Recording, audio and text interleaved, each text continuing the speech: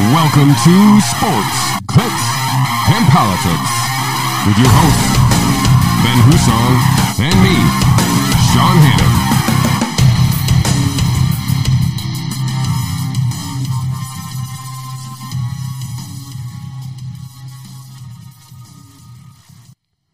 Welcome to episode 46 of Sports, Clicks, and Politics. Thank you for joining us another week here at the show. Mr. Husong, thank you for joining us. Always a pleasure. We're not quite into ice cream season yet, are we? Or are we jamming? We're jamming. Nice, I like it. Yeah, why not? I haven't broke my ice cream seal yet, so when I do, it's going to be at Charlie's, I promise you. I appreciate that. Sometime I also this week. appreciate that you went with break the seal instead of pop the cherry, although the cherry one with the ice cream double entendre could have worked. Yeah, but I'll play it safe. Respect. Hey, before we get into the rundown here, and I'll kind of give everybody a time to first like, share, and subscribe to the channel, like and share this video, and tell all your friends. But we had a little breaking news just as we sat down here.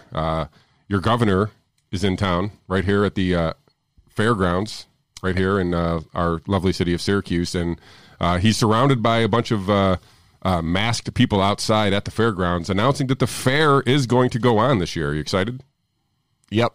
18 days, 50% capacity somehow.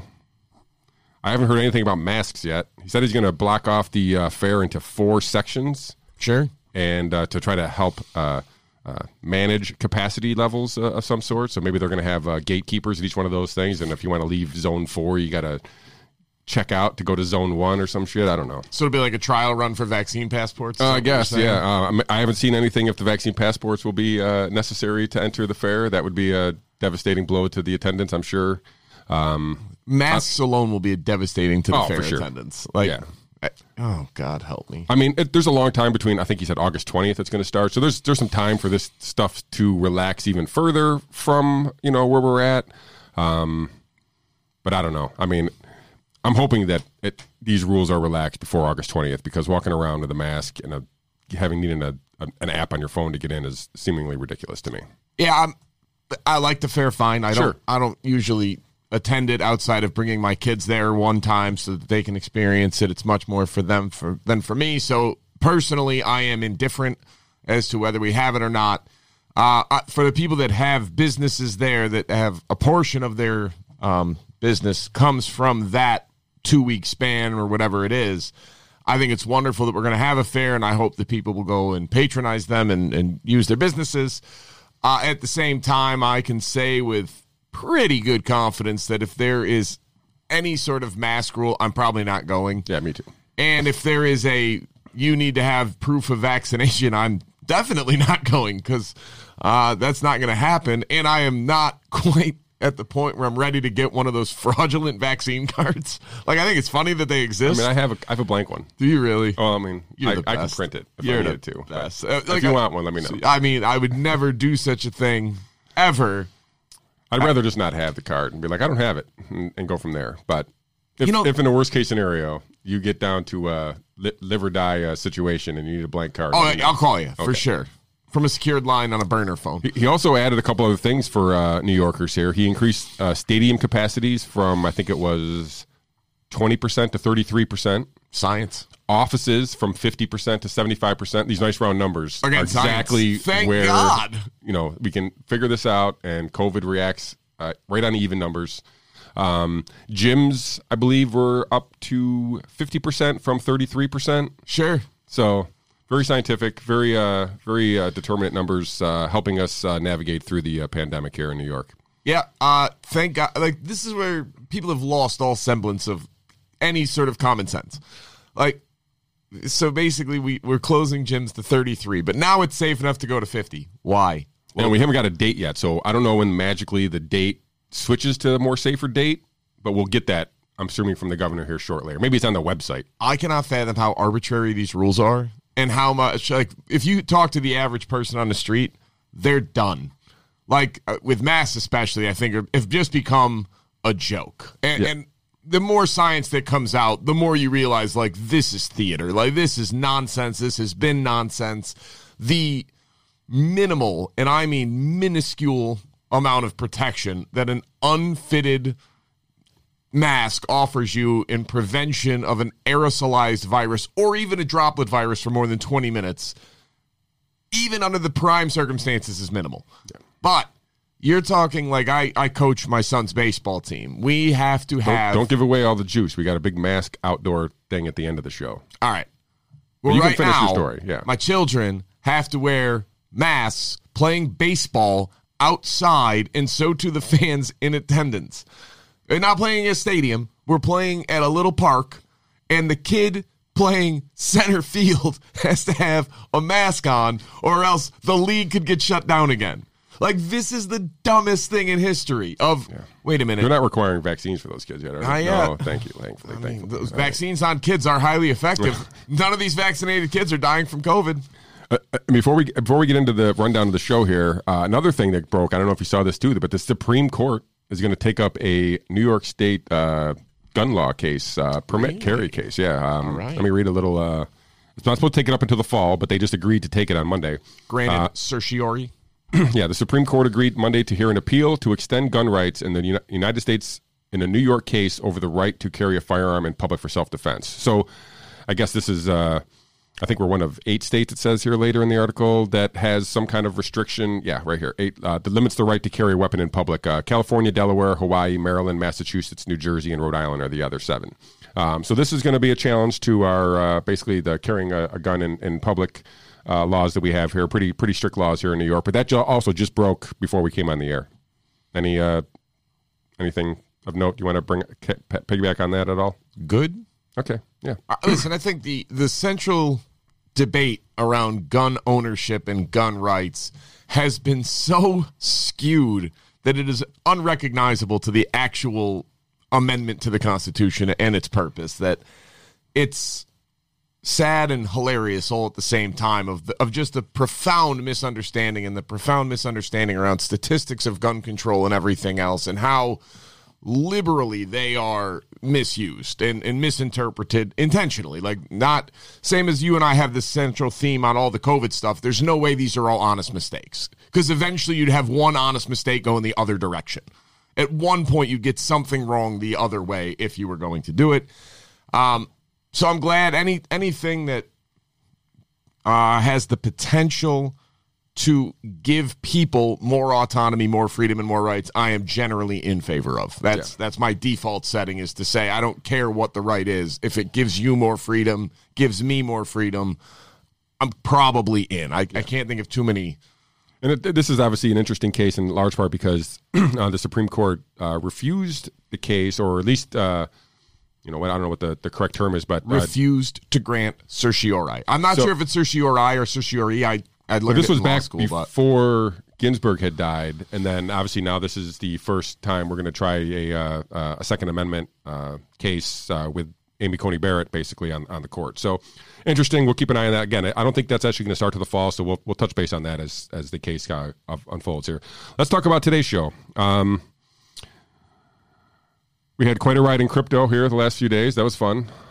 Crypto went on sale. Yeah, we'll get back to that. We have I found a picture. I'm fascinated by the elongated skulls of Peru. Buddy, you're speaking my language. And I happen to see that skull with the a metal alloy implant. It's amazing. That was like 2,000 years ago. The person survived. They said this was kind of like a regular occurrence too back then, that other civilizations had this technology, or at least this civilization had this technology, and people were surviving like crazy, right? We'll get into that. I'll show you pictures. Also tonight, I found out there's a pink supermoon. Cool. It's 14% larger, 30% brighter, something like that. That's going on tonight. I mean, those are like Viagra levels. We got a new photos of your boy Jeffrey Epstein, and your girl Ghislaine Maxwell with your former president Bill Clinton in the White House. Listen, man, I am not rich nor powerful enough to have the friends like those. And then I do want to talk. Probably the biggest story of last week that happened, in between our shows, was the Chauvin verdict. The officer was in Minnesota. The George Floyd protest stemmed from this incident, but he was convicted. So we'll talk about a little bit about that and the aftermath of that. We have cases and vaccine demand both plummeting here in New York State. So shocking. Yeah, we'll see how that plays out.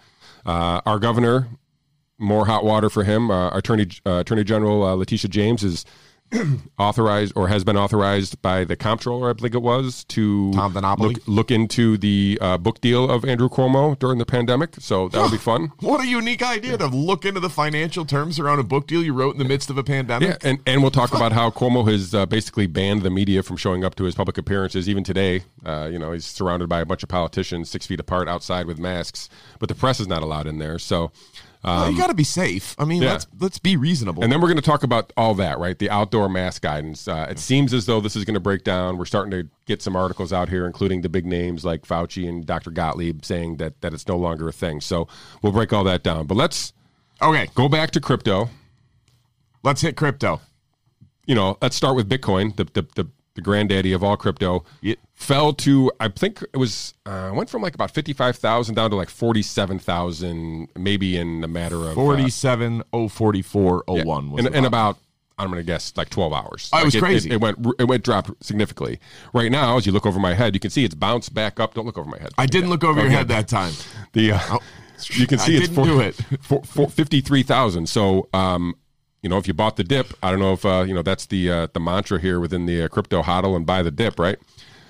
There was a dip you could have bought. It's up, up to 53,000 from that 47,000 low, and this is kind of the same trajectory of all cryptos.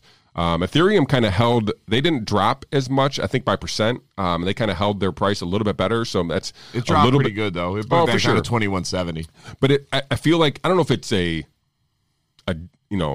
disconnect from the two as far as price action, but I feel like there's some of that movement where Ethereum may eventually have its own kind of price action unrelated to Bitcoin. I think Ethereum right now is the one most likely to become independent of Bitcoin. The rest of other than Dogecoin, I don't want they're crazy. I mean, Dogecoin is just I don't even know how to describe Dogecoin at this point. It's hilarious. Like I have no words. Yeah, at the risk of offending people, it's like it was originally like the redheaded stepchild of crypto, but now it's kind of morphed into this whole little like Orphan Annie, right? I don't know. It's just like the wild card at the party. Like everything else is sort of moving and they might break away, and then like Dogecoin's just sitting there with a can full of gasoline and matches. Like, who wants to party? Yeah. I think the people who are still trying to mess over with the system, if you will, are really into Doge, which kind of makes me exciting about that. Support them wholly. I'm just not buying in.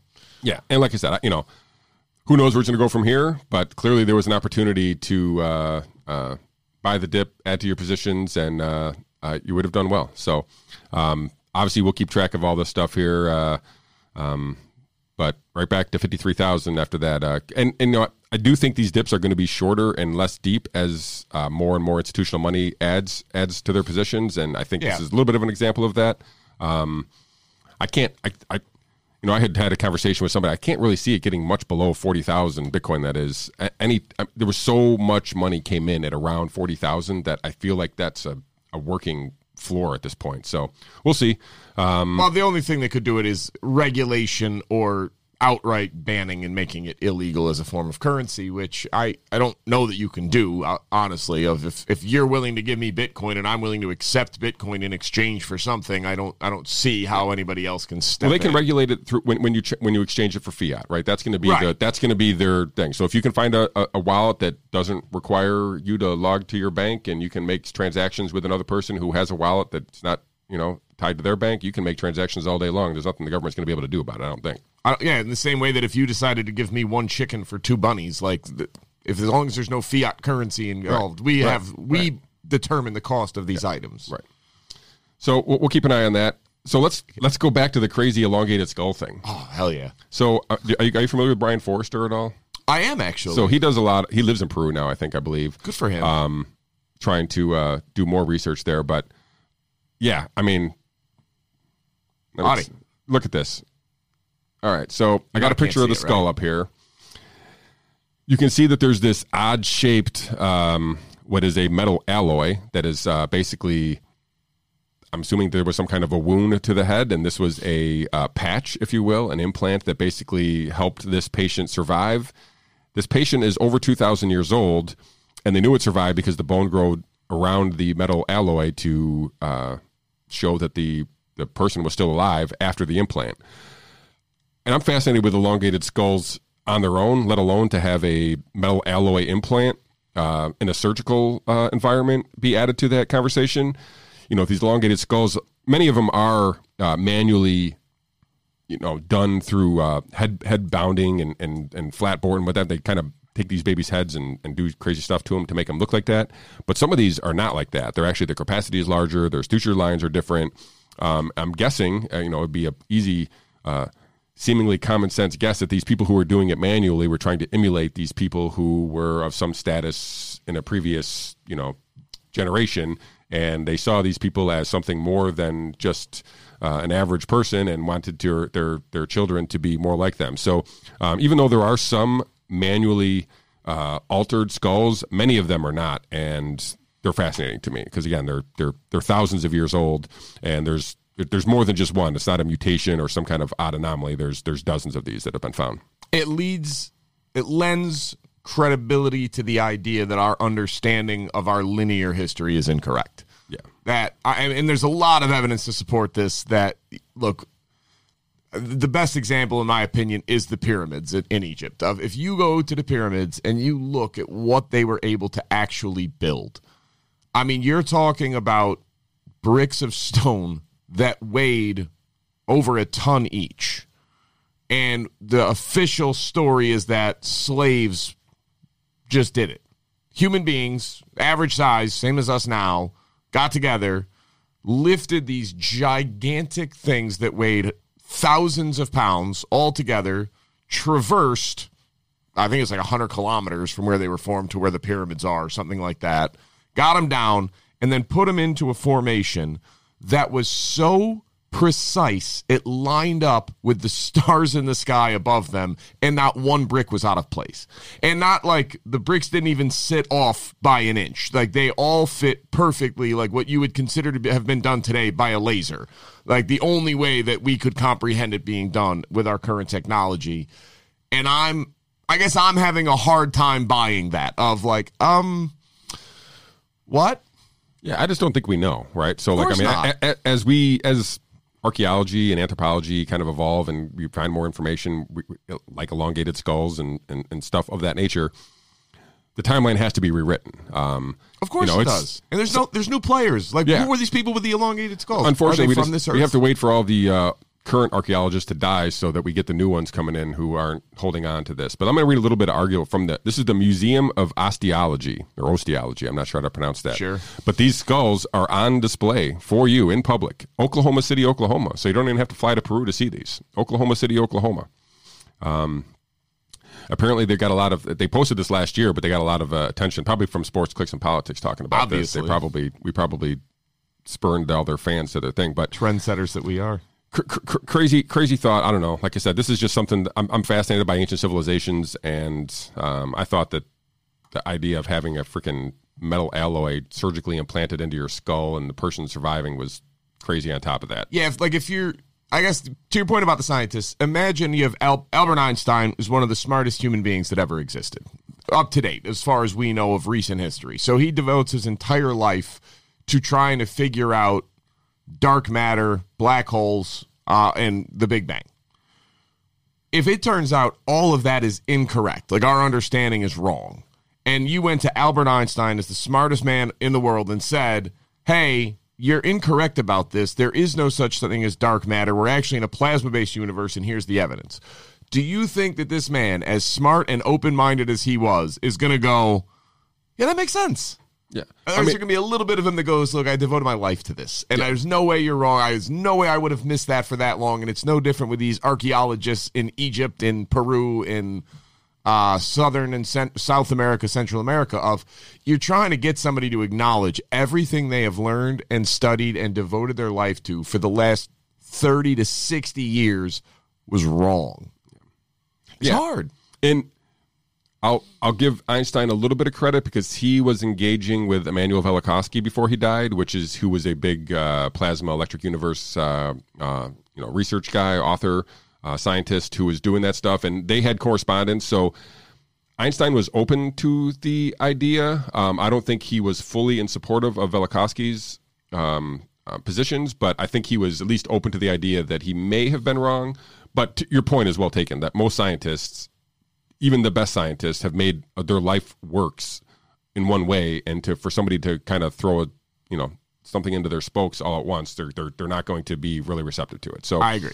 And again, so I don't know. We had Ben Davidson on here. He talks about the electric universe and some of the catastrophism that goes along with that. There's a lot of overlap there with the ancient civilizations, so I find it all interesting. And real quick, I mean, we touched on this for a second here, but tonight, 11:30 p.m., pink supermoon. I think it's the only one this year, they said. So it's just so these supermoons are basically when the moon is a little bit closer to the Earth because of its orbit. And here we have they call it the pink. It's not going to look pink, just for the record. I think it has something to do with some flowers or something, they said. Well, then never mind. I'm not interested. But it's going to be larger and brighter than most moons. So I think it's one of the 2 or 3 brightest moon positions of the year. So something interesting. I don't know. I like to look at the sky, and there's something to look at there. So let's talk about one of our favorite subjects, the Epstein, Ghislaine Maxwell, terrible human being stories of the world. New good. Yeah, new photos emerged. The Sun basically has, I think I don't know if it was because of the trial that Ghislaine Maxwell was in. It kind of asserts that in the article, but the Sun released at least some never before seen images. Let me pull them up for you here so that you can see them for the first time.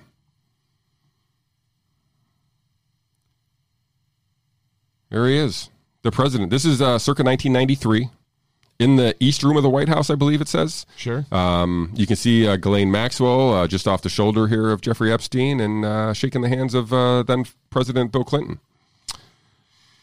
I'll cycle through a couple more of these pictures here. You can see very cozy, very young, very spiffy looking. I'm shocked. Yeah, I mean, this is the president basically says that he had no idea that any of this stuff was going on, but he'd been to the island a few times, and I think Epstein was at the White House 3 times as far as White House records go that we have on file. So who knows if he was there longer? But just more to the idea that this dude had weaseled his way into the White House, like maybe the most powerful building on the planet, second most behind the Pentagon. And the Federal Reserve too, I guess. All right, that's fair. Third. So it just goes to show that this dude had figured out his way to talk to the most powerful people in the world, and we're still trying to find out to what end, right? So this is us and nobody else. Like it's not a huge crowd of people that are still looking at this. Right. I mean, there's a handful of places out there, and like I said, that the mainstream news, you're right, is not really talking about this, nor do I expect them, nor that they will. So maybe if they get a couple pictures of him and George W. Bush, people will start to care. Yeah, no, right. They got to pick and choose. So, all right. So let's talk a little bit about what happened just at the end of the last show. We had the Derek Chauvin verdict. You guys are well aware. The video surfaced of him kneeling on George Floyd. George Floyd eventually died. They had the trial. There was countrywide and maybe worldwide riots, actually, protests and riots after that. And we get the verdict. The verdict was guilty on all 3 counts. He had second-degree murder, third-degree murder, and second-degree manslaughter. I think that's right. I think he's 25 years to life, I think I saw. On the same day, do you have any real quick reaction to there? I mean, I've looked into. I don't think the trial was as tight as it probably should have been, which leaves room for appeal, leaves room for some doubt. I think it's going to get appealed. I think it will too. I mean, I don't know that it'll be successful, but I think there's enough stuff to bite onto an appeal for. I agree. So here's my overall takeaway. It's a touchy thing. Obviously, everybody's very up in arms one way or another on this. And I guess my take is I think Derek Chauvin is guilty of something. I'm not sure that it meets murder too. And before anybody jumps down my throat, what are the actual things you need to prove to get a murder 2 conviction? Because if you don't know them, maybe dial down the certainty that that's what he's guilty of. Because there are specific things like intent or wanton disregard that need to be proven beyond a reasonable doubt. It's a high bar, and it's a high bar for a reason. So I guess I find myself somewhat conflicted of, look, what role did the PCP play? Obviously, we're pretty sure that that George Floyd was on PCP, and if Derek Chauvin had taken the exact same actions and George Floyd had not been on PCP, would he be dead? I don't know. But then the flip side of that is, should a trained police officer be able to tell that this man is obviously on some illicit substance and therefore he has a responsibility to change his tactics to avoid placing this man's life in danger? And if not, what does that say about the training? And should we be doing something differently about the training and the expectations of police officers? And this is where I sort of go down this rabbit hole of, all right, is this something where Derek Chauvin actually intended or just didn't care that he was killing this man in broad daylight with 150 witnesses? Or is it that our system is so corrupted and bad that he's just made out to be the scapegoat now? And I guess that's where I come down on, I know he's guilty of something. I don't know what. I don't know that 25 years in prison is necessarily the right one if it's not so much on him as more on this would just be accepted and expected anywhere else. And I guess that's my troubling issue. I don't have a ton of sympathy for the guy. He acted recklessly, in my opinion, and he was irresponsible. But was it the training? Is that what he was taught to do? Did he do anything wrong by the police training standards? I know they're going to say yes, but there's a difference between what's in the book and what's really done in common practice. And then the other side is, to go even further down this rabbit hole, if George Floyd had just been a poor white guy and the exact same thing happened, would Derek Chauvin be going to prison? Just a poor white guy. That's it. Not a rich white dude, not a rich black dude, a poor white man. Or even a female. Like, would we be having this story, and would Derek Chauvin be going to prison? And honestly, I don't think the answer is yes. I think the answer is no. But what does that say about our system overall? And I get the other side of that of like, look, this has been happening to black people, to minorities for decades with nobody shining a camera on it, nobody shining a light on it. And now they are. And I don't know what's going to come from this. I don't think anybody's going to learn anything from this. I don't think anything's actually going to change. I think everybody has staked out a position. They know they're right, even if they don't understand why somebody gets charged with murder 1 instead of murder 2, or manslaughter instead of murder, or negligent homicide versus murder in the third degree. There's specific legal tenets that have to be established for each one of these. So while I'm quite certain Derek Chauvin is guilty of something, again, not knowing every relevant law as well as the lawyers and judges do, I don't know necessarily that this was the correct verdict on the highest charge. Maybe it is. I'm open to that prospect. I'm not telling you definitively it's not. I'm just not sure. I find myself with more doubt than I do with certainty or with answers. And then right as the verdict was being read, like within minutes, news broke of a teen in Ohio who had been shot by an officer in Akron, I think it was. Oh, Columbus, Ohio. Immediately broke. We had all the same kind of, immediately the social media and the news started running stories about how a cop shot a teen. We even had LeBron James, maybe the most well-known athlete in the world at this point, tweet out "You're next" with a photo of the officer with hashtag accountability. Well thought out. Probably not. He eventually deleted it, but it was shared and retweeted and quote tweeted, hundreds and thousands of times. So the internet is forever. Like unless you're Jeff Epstein.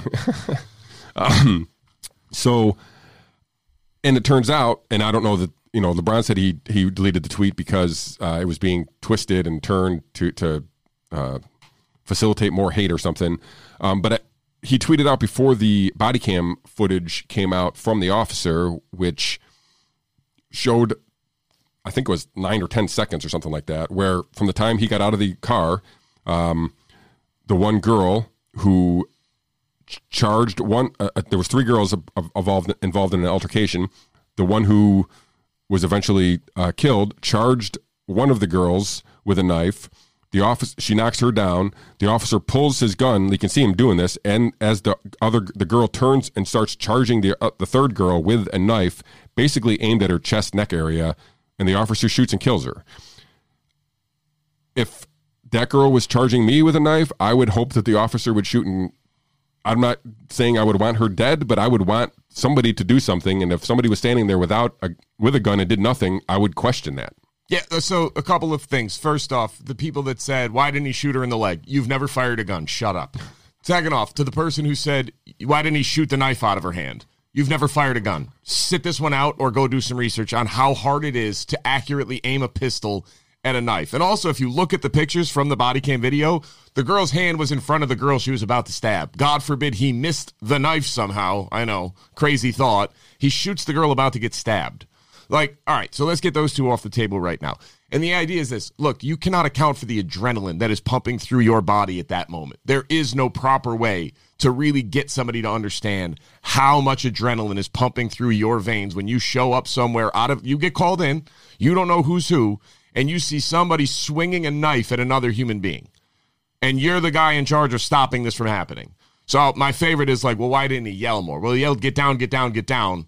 Did she get down? No. Oh, I guess like yelling he literally probably had didn't work. nine seconds to make these decisions. Right. It was split-second decision. Split-second decision. Oh, well, there's other ways he could have de-escalated.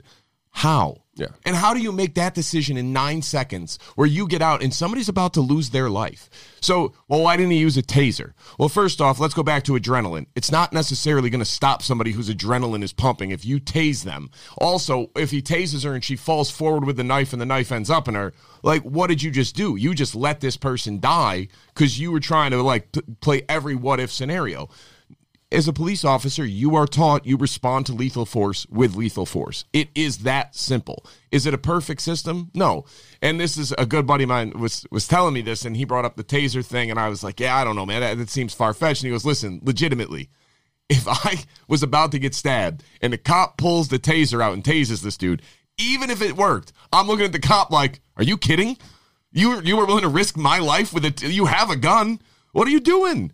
Like, this is something where I'll go back to this again, the unrealistic expectations on police officers, all right? You cannot, and it's so easy for somebody to sit back on their cushy little house and be like, well, that was wrong, and he shouldn't have done that because there's all these other ways he could have done it. He could have yelled at her. He could have run and tackled her. He could have done this. He could have done that. It's nonsense. You have exactly 2 seconds to make this decision. You show up on the scene. You were called there. You don't know the girl with the knife is the one who called who was originally attacked. You know none of this.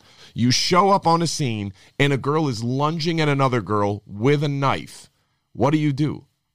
And let's just say this. What if you were wrong? What if you were so afraid to draw your firearm that you let that girl get stabbed in the neck? You don't think you're in trouble now? Yeah, I mean, I don't want to say it was a lose-lose situation. Maybe it is. But he saved in my opinion, he saved a woman's life. So at the expense of another, I mean, but it's an imperfect world. Yeah, right. Sorry. It's exactly. It's imperfect, but it is what it is. And like I said, after watching the body cam, like, I don't know what other actions could have been done. It seems like he did everything right. Right. He did, and that's the problem is, like, if you ever want to really grasp what it's like, if you want to actually be informed on this subject, here's my advice to you.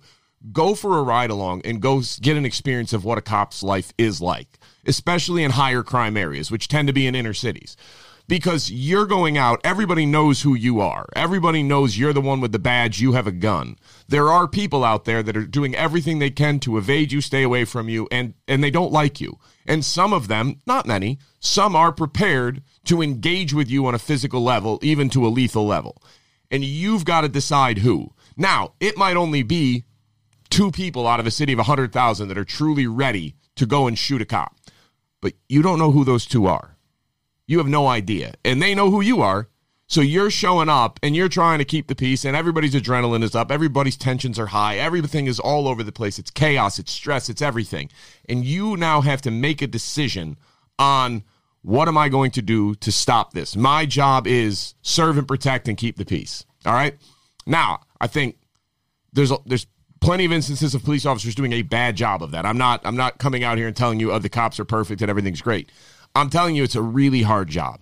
And I'm telling you, if you've never been in the position of holding a firearm in your hand and deciding whether or not to pull it out and shoot or not, I hope you never have that feeling, honestly. That's the best thing I can tell you, is I hope you're never put in the position where you have to do this. Yes, cops sign up for it. Absolutely, they do.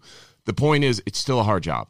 And it's easy for you to sit back and pontificate about what the cop should have done with the gift of hindsight. And then you find out, okay, well, the girl stabbing was actually the initial victim.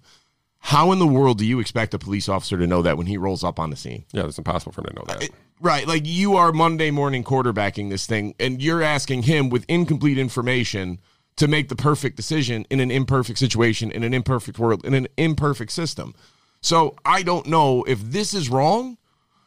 I hope you never have to call the cops, like, truly, because if you think a cop can do better than that, you've seen too many John Woo movies. Like, I'm sorry, but they're not bending a bullet around somebody. They're not shooting a knife out of anybody's hand. You don't shoot somebody in the leg for a major reason. Number one, your adrenaline is pumping, and you're never as steady when your adrenaline is pumping. So you don't want to aim for something where you miss, you do no good. Once you decide to pull your gun, you are firing that gun. You're not doing it for any other. And once you decide to fire, you're shooting to the largest possible target, which is center mass. Because if you've made the decision to pull the trigger on that gun, you have made the decision that lethal force is warranted. You are not shooting to slow. You are not shooting to aim. You are not firing your double-barrel shotgun in the air. Oh, that was the other brilliant one. Why didn't he fire a round in the air to scare everybody? What do you think happens to a bullet that goes in the air? Do you think it magically stays up there like it's a mask and the bullet is COVID? No, it comes down.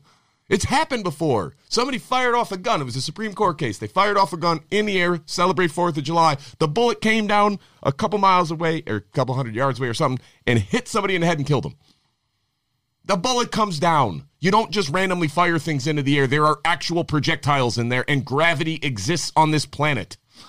God help me. Yeah. So, I think that was a discussion worth having, especially since we had, 2 different cases with video evidence kind of showing, we had a little discussion here locally here in our county about body cams on our sheriffs because they do not have them right now, and apparently they will probably next year not have them right now. But apparently there has been at least a public agreement that in 2022 that will be part of the budget. So we'll see. Okay. But I think they provide a benefit for everybody involved because there is no one side or the other, right? You can get your narration, your anecdotal evidence from the witnesses, but then you have the video to kind of pull it all together. You get details that people overlooked. It's just a cleaner way of looking at a situation, and it protects the officer just as much as it protects the people. Sure. I had an officer contact me who said basically the same thing. He's like, we all have them. He's like, I prefer to have them. He's like, I want them on my body.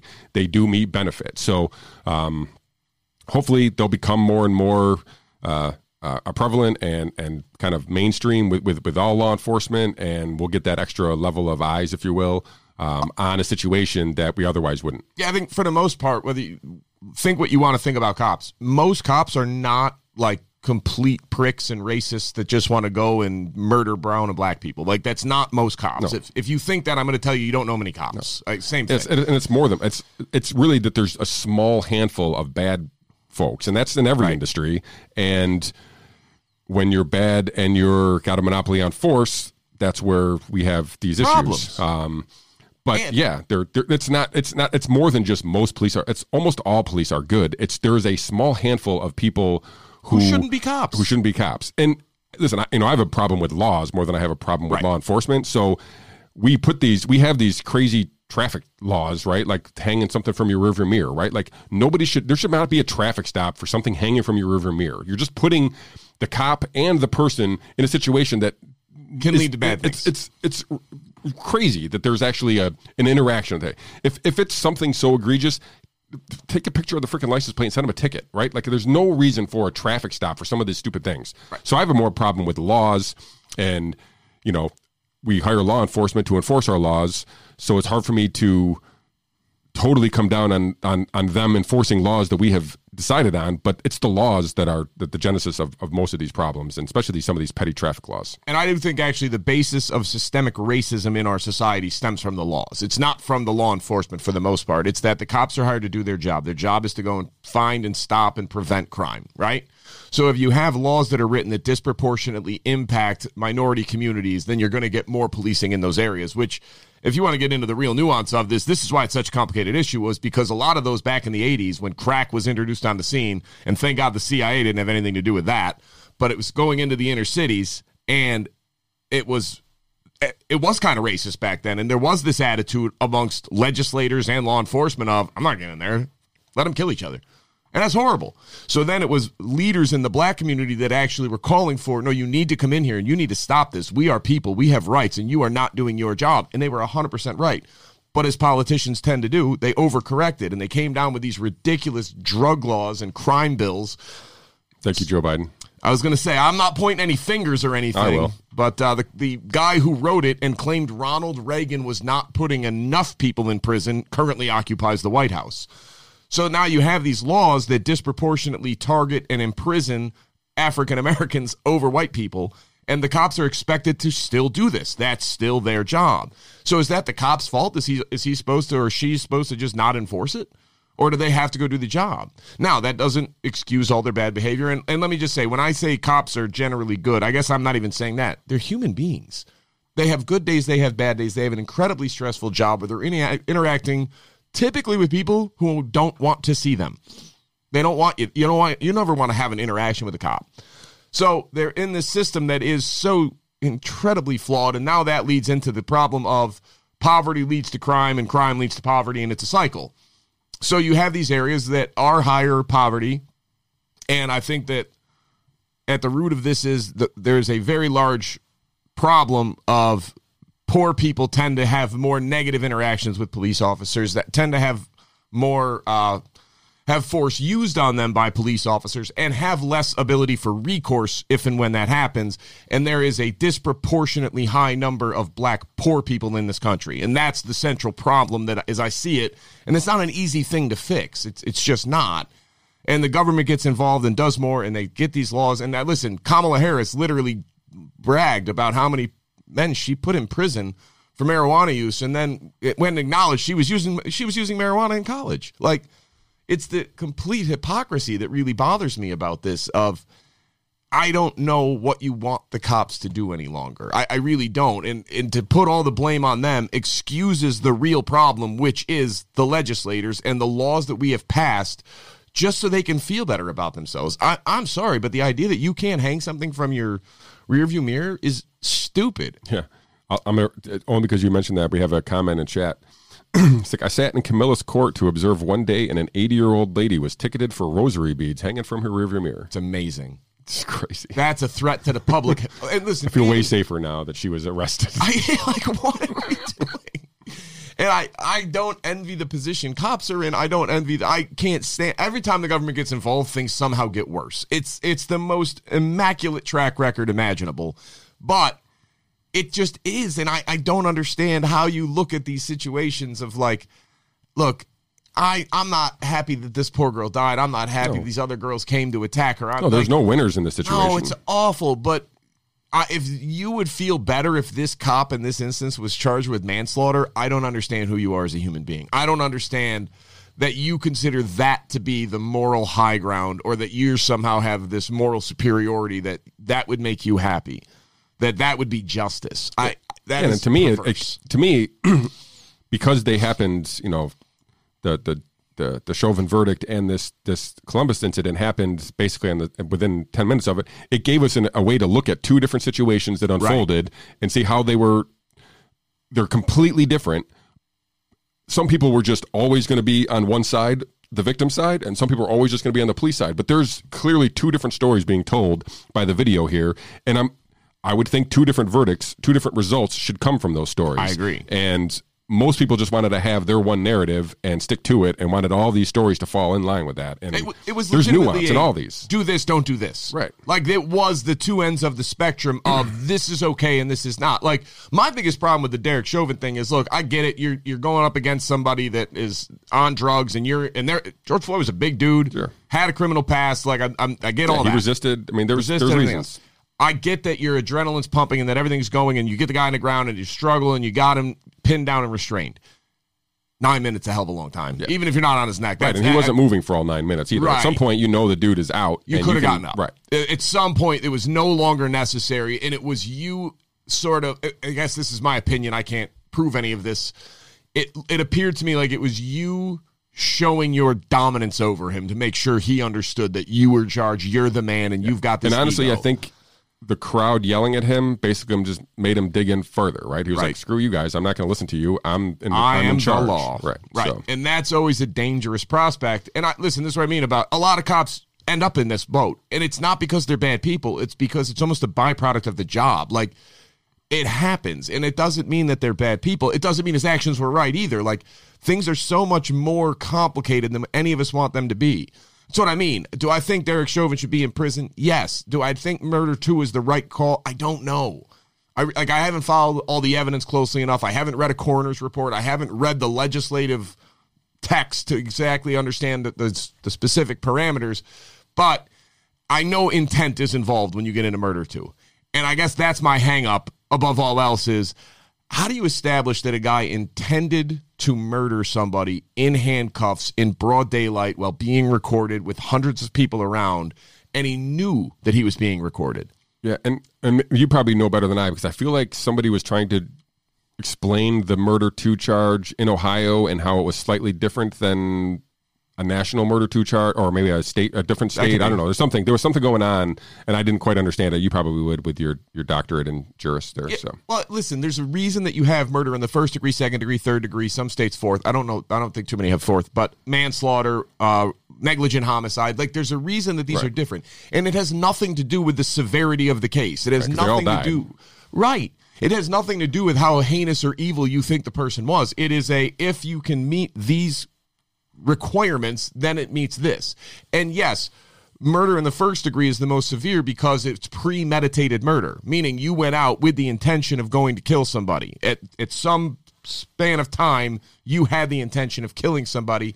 Murder 2 is much more like in the moment, but you still intended to kill them, or acting in a way where you had just complete indifference to whether they would live or die, and you were okay with it. Like, that's what I have a hard time figuring out, how you can prove under the circumstances that this cop, with all these people around, intended. Now, that doesn't mean I think he's innocent. That doesn't mean I think he shouldn't have to have consequences. That doesn't mean I don't think he should go to prison. I think he probably should.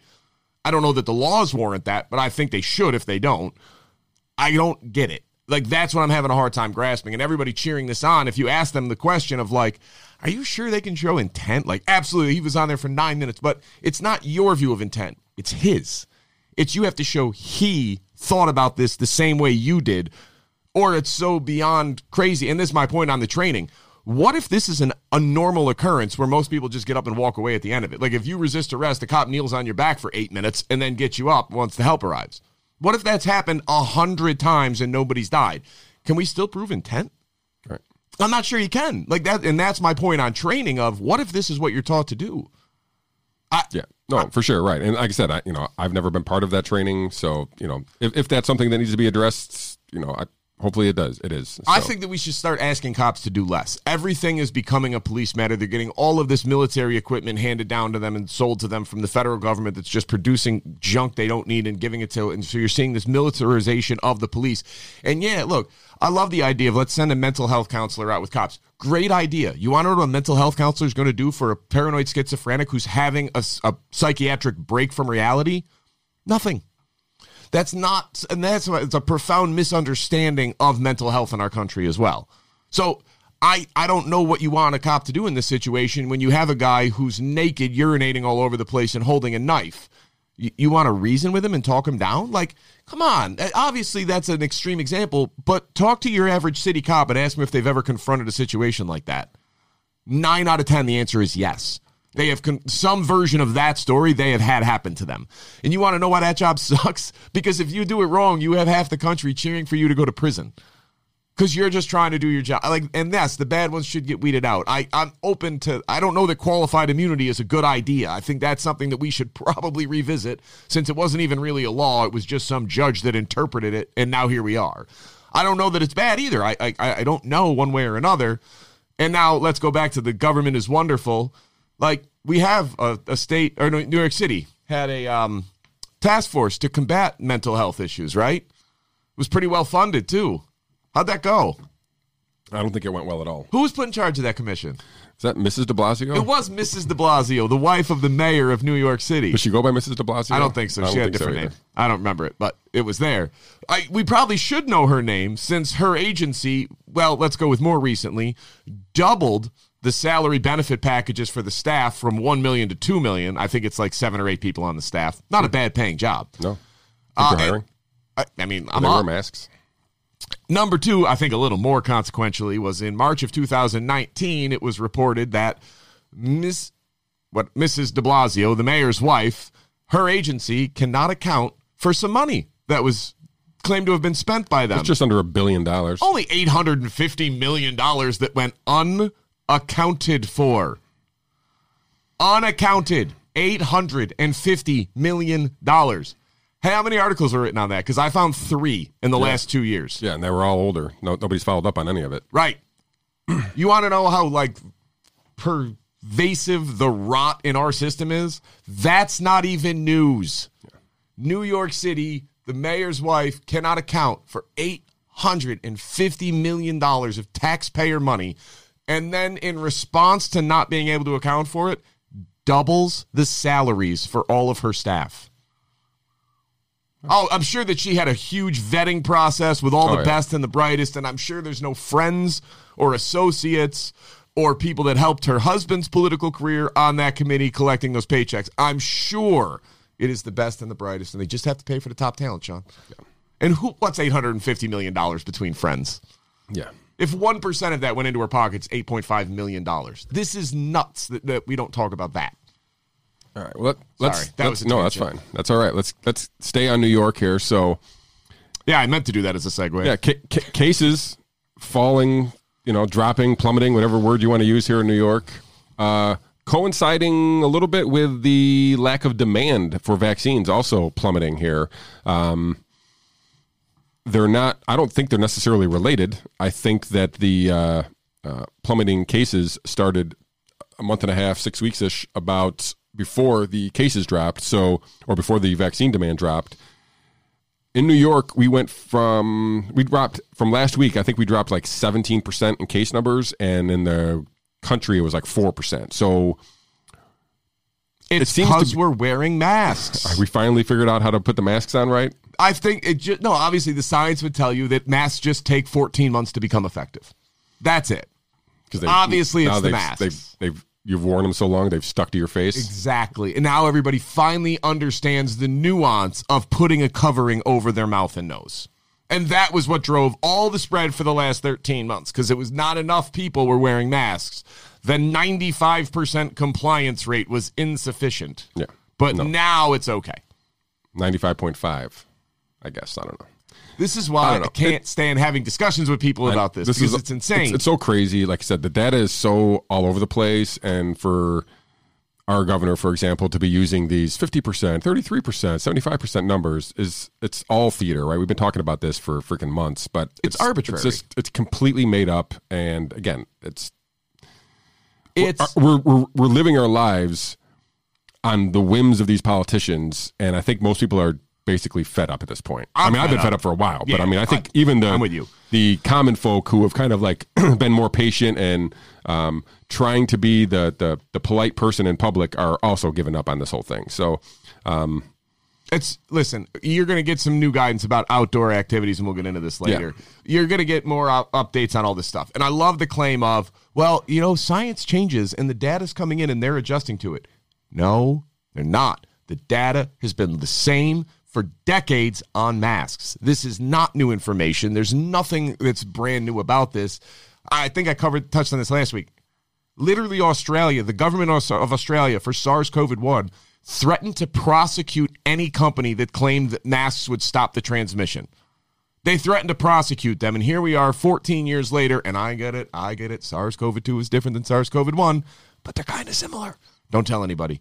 But they're kind of similar. And it's all of a sudden we think that masks are going to work. Okay, fine. I'm up for, I guess this is different. The scientists are smarter than me. Let's go. I guess we're wearing masks. That seems dumb. And then I start seeing the studies that they're using to support this, and I'm going, well, that's not science. That's not how science works. What do you mean you just covered up a mannequin's face and then shot spray? What happens after time? What happens in uncontrolled environments? What happens comparatively? No. We don't have time for that. We're in a hurry. All right, cool. I guess we're wearing masks outside. That seems dumb. Isn't UV light shown to be really good against COVID? Almost instantly kills it. Right. Immediately. Okay, fine. I guess just in stores. But if I'm 6 feet away, do I still need to wear a mask? No. A month later, yes. Oh, all right, cool. The data changed? Yeah, the cases went up. So now we have a year where whether an area put masks on, took masks off, lifted mandates, had Neanderthal thinking, or followed the hashtag science, everybody saw the same curve. Every area saw the curve. New York has worse results than Florida. Florida has an older population, but they got more vitamin D. And I'm having a hard time contemplating how anybody could objectively look at the results from around the country and go, yeah, masks work. There's no way. I don't get it either. Like, I don't know how you can tell them that they don't work, and they're like, yeah, they work, and they tell you all the science. I'm like, okay, well, point to one place where they've actually worked in real life, and there is zero. They can't point to a single place and be like, oh, right here, this is the spot. They did it right. Cases went down, deaths went down, hospitalizations went down. It worked. There's zero evidence of them working. Even if there was one place, it would be one out of the entire world. Yeah, we all tried. And we would all know about it. Right. Oh my God, would we ever know about it? We would all know about it. Japan's dealing with a big influx again right now of COVID. Like, look, I'm sorry to be the one to break this to you. At some point, you can't stop an airborne virus. Now, maybe we'll get lucky and COVID will follow the exact same path as nearly every other version of coronavirus, every other coronavirus variant that we've had over the last 20 years. And it'll come on really hard, really heavy. It'll last about 18 to 24 months, and it'll mutate, and gradually it'll mutate itself out of existence, and it typically takes 18 to 24 months. That does not mean it necessarily will happen like that this time. But how did SARS-CoV-1 end? Anybody know? Anybody remember? Did we get a vaccine? Did people die from SARS-CoV-1? Oh, yeah. Yeah. How did it go away again? Right, it dissipated like every other coronavirus has, or at least the vast majority of them. I shouldn't say every other. I don't know that for sure. But we're not following science. We're changing science to suit the narrative. And it's awful that how many people just fall in lockstep with this without a second thought to go, wait, my mask protects you? All right, well, now I'm getting guilted into this, but in reality, it does nothing. It does nothing. The best analogy I can still come up with is it's like using a chain link fence to stop sand. Yeah. Yes, it will knock some down. I am not arguing that point, but it doesn't stay in there forever, and the next gust of wind is probably going to blow the sand right through the fence. But yeah, it gives you some initial protection up front. So maybe if you want to wear a mask when you are forced indoors for a very limited period of time with somebody and you have mild symptoms, sure, then it might actually have some good. Me walking around with no symptoms and outside while my son is playing baseball, this is the dumbest thing in the world. This is the antithesis of science. Yeah, and I look in my head. I'm beating myself up for having these topics flip-flopped here because I don't really want to talk about Cuomo and the blackout of the media and Attorney James anymore. I want to go right into the outdoor mask thing now that we've been talking about this mask thing. So calling an audible. Calling an audible. Your boy, Dr. Fauci. My huge fan. Tony. Tony. My dude, Tony. Has come out. Let me get a quote here so I don't I don't want to attribute something to Dr. Fauci that is incorrect here. So this is one quote. I believe this country is going to be hearing soon update guidance from the CDC. So, and he says the data backs it up. So basically this is data saying that mask wearing outside provides no benefit. There's nothing. The as you point out, the UV, the sunlight, and the wind alone are enough combatants for the virus. Of course. And they always have been. He says evidence outdoor risk is really, really quite low. This is all on his Sunday morning news rounds that he makes here pretty much every Sunday. So I would expect some new news this week. Excuse me. Following up on Dr. Fauci, also Dr. Scott Gottlieb also told CNBC that he also thinks that mask wearing outside is probably not beneficial. I'm looking forward to it. I think we've all known this. This has all been safety theater from the get-go. But this mask outside thing has been basically one of the craziest, if not the craziest part of the whole thing. Mask on kids has been the craziest thing. Yeah, you're right. All the way along. Mask outside. What about masks on kids outside? I have no words to describe the utter uselessness of this. Like, guys, this is crazy. Like, there is no science backing this up whatsoever that has any merit. And yet we just go with it. And people will like shame you and guilt you like these little wannabe authoritarians of like, I'm a better person than you because I have 2 masks on. Where's yours? Like, well, I'm outside. I'm 20 It's like you have mine on. Yeah, thanks, I guess. I don't know. Like, in the same with vaccines of like, why aren't you getting vaccinated? Well, for all the reasons I'll lay out for you if you really want to know. If you're just trying to shame me, I have bad news for you. I'm the wrong guy. It's not going to work because I'm not ignorant on this subject. I've done a fair amount of research, and I've come to the conclusion that I'm not going to take it. And in all reality, if they cared about safety, they'd be encouraging us to go outside without masks. Like, that's what they'd be like, hey, go outside. It's warmer. Yeah, it's almost impossible to catch it out there. Like, do stuff outside. But because they've painted it out to be, fear porn, that outside you can still catch it and you need a mask outside and whatever, people are reluctant to actually go to the safest place they could go, which is outside. Remember, and they just stay inside and batten down the hatches. It's been a crazy, crazy freaking year. Do you remember that lawyer that dressed up like the Grim Reaper and went to the beaches in Florida to tell people they were going to die? Like, I hope you feel like an idiot. I hope you don't. That's the problem. Right. You don't feel dumb. And that's the problem is that, like, because your intentions were good, we're going to all give you a pass. But it's idiotic. And, all right, so the outside mask thing, I have no grasp of this. And going back to your thing on why didn't they tell us, to go outside? Why didn't they tell us to go supplement with vitamin D? Why are we not linking that, hey, look, obesity, huge factor in this, and it really matters. Vitamin D deficiency, by all accounts, really appears to be a major factor. And here's the upside. If you tell people that, hey, if you want to prevent yourself from getting COVID, you should probably exercise regularly and take vitamin D. What exactly are the potentials for side effects from vitamin D and exercise? Not too many negative consequences to that. So, okay, but we didn't say that. We instead pushed remdesivir on everybody. How'd that go? Now, we've got vaccines, which I have been assured are perfectly safe until the Johnson & Johnson one got recalled because 6 people out of 6 million ended up with blood clots. One quick point on this. I'm not saying that that's not the real reason it got pulled. It very well might be. But if it strikes you as overly cautious and over-alarming that the Johnson & Johnson pharmaceutical company pulled a vaccine because of mildly adverse side effects and 6 out of 6 million people, I'm sorry, 6 people died. More had some other things. But because 6 out of 6 million people died, I'm just going to say that would be out of character for pharmaceutical companies in this country, or a company that had asbestos in its baby powder, for example, and didn't say anything for years that now 6 out of 6 million died. Maybe it's legit. Maybe there's nothing they're covering up or hiding. It would be out of character. Let's just, the evidence and the history would not point to that conclusion if you're playing the odds.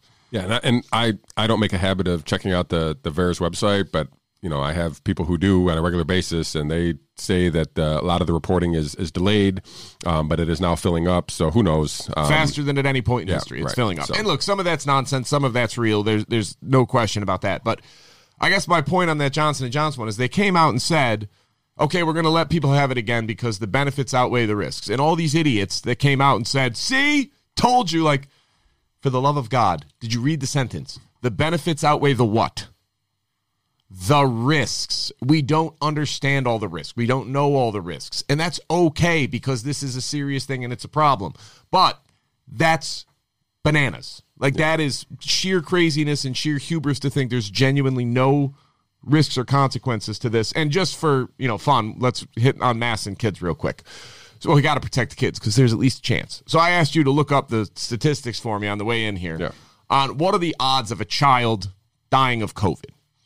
And you gave me a number, which I'm going to struggle to even put into mathematical terms.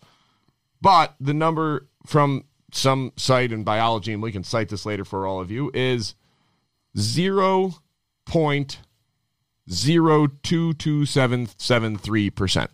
So not just below 1%, but well below 1%. So it got me thinking in terms of, all right, what if we treated other things that had a similar or higher risk of dying the same way we treated COVID? Like, for example, did you know that you have a 1 in 205,000 chance of dying in a plane crash? You have a 1 in 100, so a 1% chance of dying in a car accident. So your child's risk of dying is 5 times greater in a car accident than of getting COVID. So I guess you should stop letting your kid ride in cars. It's the only reasonable thing if you care about your kid. And mine, because you driving puts my child at risk too, because I'm on the road. I have to drive. So why do we do that? I don't understand how you can draw this simple correlation and say, well, this time we need to do it because the math warrants it. You have I'm out. I got nothing. Yeah, well, listen, I mean... this is the point I want to make. Let me finish this up. So even for adults, in reality, it's still less than 1% chance of you dying in a car of COVID. If you're under the age of 40 and in any sort of good health and you take vitamin D. I mean, listen, real quick, I was quite cut you out. Only less than 5% of people who get COVID ever go to the hospital. Right. But people think like 50% of people are dying from this virus. Like 1 to 5% go to the hospital. Yeah. And it's not everybody that gets it either. Yeah, and not all the 1 to 5% die. Like it's rare. Again, it's a virus that kills the folks who are vulnerable and old. And the fact that we've been from day one. Right. And the fact that we've been applying these rules to kids playing T-ball or Little League is utterly ridiculous and harmful. So here's how I'm going to tie together that point on comparative risk. So we made all these decisions that we knew or should have known would lead to negative consequences. When you separate people from each other, when you isolate people from one another, you restrict their businesses, you increase unemployment, you get an increase in mental health issues and in drugs, of people relapsing. So to combat this virus for younger people that have a less than 1% chance of dying, your odds of dying of suicide are 1 out of 88. It's such a greater risk if you're looking at comparatively what are the odds of dying or how many people die from. 1 out of 88 is suicide. 1 out of 96 is an overdose. Like, we can't pretend like this stuff doesn't exist. And I know I'm not applying that odds thing exactly accurately, but you get the point. Bear with me. It's not like these risks are nothing. They're far greater threats to people under the age of 40 than COVID ever was. They're far greater threats to the general population in our society than COVID is or was. And the problem I have is the science didn't change on that. Outside of the first month, when we really didn't know what we were getting into. Outside of that, the science has not changed on this much. It's been the same. It has been that asymptomatic spread has never been the driver of a viral outbreak before, ever. Why did we abandon all reason and just throw it into the wind like, well, it might be this time, so let's shut everything down? No, it's never been. If it was, it would have been the first time in the history of humanity that that's happened. And we play them for that? And we acted as if we weren't going to drive people to OD and into suicides through public policy? For every 1% increase in unemployment in the United States, 38,000 people die of various causes. It's a correlation that is there, and it's enough to establish a causation that there is at least the relation. We act as if those people don't matter because all of our politicians have decided that COVID is the only threat to humanity anymore, and that we should spare no expense and no liberty is too sacred to be stomped upon in the name of defending us from this nameless, faceless killer that's going to wipe out all of us if we're not careful. And 1 million Americans are going to die. Yeah, listen, I go back to when Kevin McKernan said, if we tested for the flu like we did for COVID, we'd all be living bunkers, right? So like if we all applied the same testing procedure, the classification of deaths, and we applied what we did to COVID, we applied it to flu, every year we would be in this situation, which we shouldn't be. I mean, we have the civilization has survived respiratory illnesses for as long as we've been alive, for as long as we've existed, right? And this was not going to be any different. We're going to get through this one. And the question has been from the beginning for me, why did we do all this so differently this time around when nothing seemed to indicate that we should? And we're 13, 14 months into this thing, and I don't think anybody still has an answer to that. Why? I don't have a why. I think there's multiple reasons that go into it, all of varying degrees. I think that social media has absolutely made us all dumber and more partisan. We're in tribes now, and everybody's got a side. I think Donald Trump being president at the time was like worst case scenario because whatever he said, half the country was immediately going to say the opposite regardless of anything. Right. And half the country was going to fall in lockstep no matter what he said. And I think that the media had a huge role to play in this. I think that we place entirely too much faith blind faith in scientists and doctors because we perceive them as just being smarter than the rest of us. You know, they can be bought just like politicians can be bought. Yeah, and I guess not only that, they could be wrong. Like we've established this of people are wrong all the time, and it doesn't mean they're dumb. It means that we're human and we make mistakes. Like the food pyramid's a great example, or opioids. Doctors were prescribing those things for 20 years and not asking a question of like, hey, why are these kids coming in for more?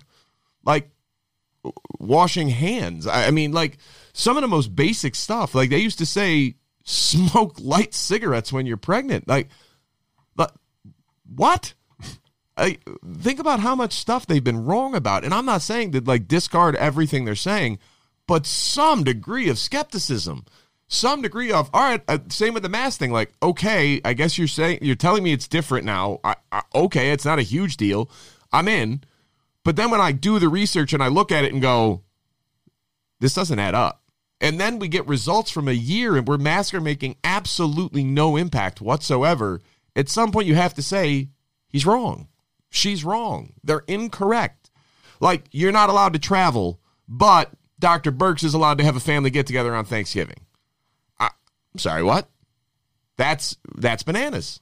That you shouldn't do that. If these egomaniacs, and this is why I dislike Anthony Fauci, because Anthony Fauci, yes, I understand he doesn't actually say a lot of the stuff that the media twists his words into and it gets expanded, but he never goes back and corrects it and clarifies. He never has come out and said, hey, guys, stop shaming people over masks because they're not having a big impact. They are helpful to a mild degree, but it's nothing that we should be fighting over and doing all this. Or, hey, guys, keep taking vitamin D and we can really put a dent in this thing. Or, hey, let's talk about some of the treatments and some of the early success we're having with treatments on this. None of that came true. And we're downplaying all the risks of every vaccine, of why are we telling children to get vaccinated? I got 15-year-old, 16-year-old kids that work for me now at the ice cream shop that have started the vaccination process. I don't say a word. It's not my place. That's them. That's up to them. It's not my opinion. If they ask me, I'll tell them my opinion. But I'm not just volunteering telling them what to do. I'm at a loss for words why these perfectly healthy 15 and 16-year-old kids are like clamoring to get the vaccine. It's such a profound ignorance of the actual information and data that has just been allowed to happen by Anthony Fauci, and in some cases drawn up by. And at the risk of making the show go 2 hours, oh God. Did you get to watch the interview with Dr. Geert Vanden Bossche? No, that one's up next. So you should watch that. I will. It's really good. And you guys can watch it too, right? Well, you can find it on my Facebook page. It's been censored. But you can find it on YouTube. It's still there. So this is Dr. Geert Vanden Bossche. The dude is like vaccine king. If you look at his resume, he is everywhere. He is the king of, like, he knows everything about vaccines. He worked for the Bill and Melinda Gates Foundation, right? Side note, best job title ever. King of vaccines. That's my aspire to be now. So this guy, during this interview, basically points out, he's like, I don't think that, and this is why I bring this up, because you're talking about 15-year-olds getting vaccinated, that those antibodies that are produced naturally when exposed to the virus have broad spectrum antibodies. So they protect against all coronaviruses. The antibodies that are given during the vaccine are specifically for SARS-CoV-2 variant 1, right? The first one they pick. They may work on some of the variants, but they're not programmed to. The vaccine is programmed to target what they target, whereas your natural antibodies target all coronaviruses, all the variants, and you would have protection against all of them. We are in this Dr. Geert Vanden Bossche, says that if you take the vaccine, your antibodies, your natural antibodies, are now basically neutered, using your word from last week, or put on. They're a secondary thing. They're basically immobile. They don't work anymore. The new antibodies are more robust in your system, and the specific antibodies that are given during the vaccine basically box out your natural immunity, and the virus can get right through because your natural immunity is now basically weakened by this introduction of these new antibodies, and you're more susceptible to the virus. And if this is the case, nobody should be getting the fucking vaccine if you're under the age of like 50. Like, it doesn't make any sense if that's right. So I would tell everybody to watch that video. Again, I don't want to break it all down because this show is going to be 2 hours long. We'll talk about it next week. I'll bring up the video.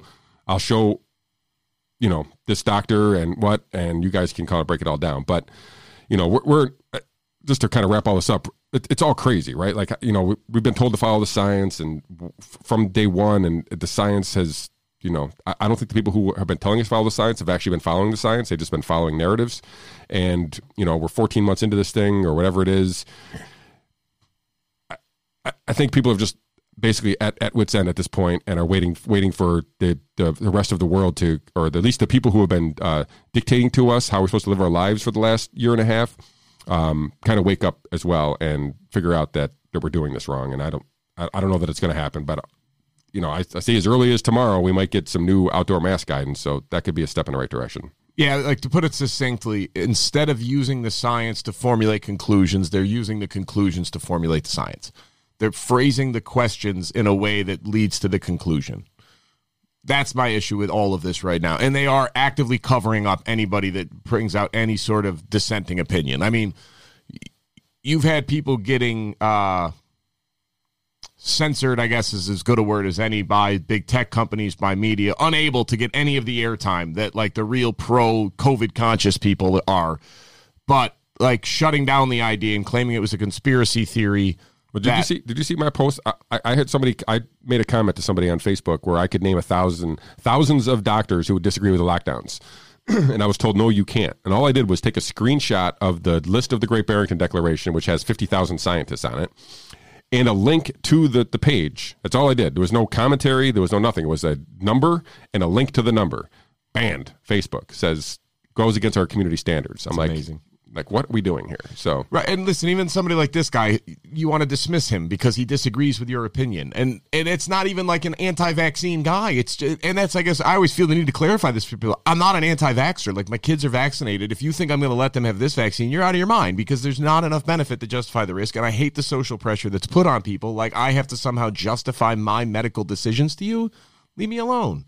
No, because I've done enough research, and if you want to have an actual discussion and you want to know my opinion, I'm happy to do it. If you want to try to, like, one-up me and have a debate and show me what a bad person I am because I'm not going to be vaccinated, cool. Forgive me if I don't want to engage with you. I have no desire to. Good for you. You got vaccinated. I'm happy for you. I'm not. And if you want to compare who knows more about this, I'm happy to do that. I'm not telling you I know more than everybody. I don't. But I know enough, and I'm well educated, I'm well informed on this particular subject, and I feel confident that, yeah, I'm happy to talk to you. And if you can explain to me why we push this vaccine so hard with no discussion and no reiteration of go take more vitamin D, go get outside, go get sunlight, there's absolutely no scientific reason to be vaccinating children. There's no reason to vaccinate the people that have already had it and have antibodies. There's a really good reason to believe that at least half the 20 to 50% of the population has pre-existing immunity, so you should get that test done before you get vaccinated. Yeah. All of that. I mean, how crazy of an idea would it be to think that some people getting paid by pharmaceutical companies came up with a vaccine that specifically targets one strand of a virus that is very easily spread and can be very deadly for the oldest of the population and the frailest. And now they know that that's going to happen, so now they'll be able to sell you an updated variant of that vaccine every time one of these comes out. But they'll just make it available. They're not going to force you to do it next time. You don't think they'll make pretty good money on that? Yeah, and again, at risk of making the show 2 hours long, Dr. Geert Vanden Bossche basically says, piggybacking on the introduction of the vaccine, that the vaccine is more of a prophylactic vaccine at this point. It's not basically stopping infection, and that introducing a mass vaccination in the middle of a pandemic will invariably spur on new variants, right? So like while your body, while the virus is existent, you're throwing this antibodies in there, and the virus is being introduced to these antibodies and basically figuring out a way around them. And in a lot of ways, he was basically saying this mass vaccination process may have, pushed new variants sooner than they otherwise would have been here. And that if we just would allowed everybody to kind of, especially the young people, get over with it, that we would have been through this already. So I posted that video in chat. And again, we'll talk about this more in detail tomorrow. I'll make sure Ben watches it. Yeah, I gotta watch the video. And you guys can check it out in chat. Like I said, Dr. Geert Vanden Bossche. we'll kind of break down a little bit of that next week. Anything else you want to talk about here, Mr. Husong, before we let the folks go? Now we've taken enough of their time. Just make sure to like, follow, share, please. Yes, please do all that. And subscribe to the channel there. That helps us a lot, especially when you like and share these videos. It kind of gets our channel into the YouTube algorithm and helps bumps up our rate here. So on that note, I want to thank everybody for joining us again. We will be back again next Monday, which I believe is the May 1st? 3rd? May 3rd? I think it's the 3rd. Okay, May 3rd it is. Yeah, I think you're right, May 3rd. So we'll see you all then. Thank you for tuning in, and we will see you all next week.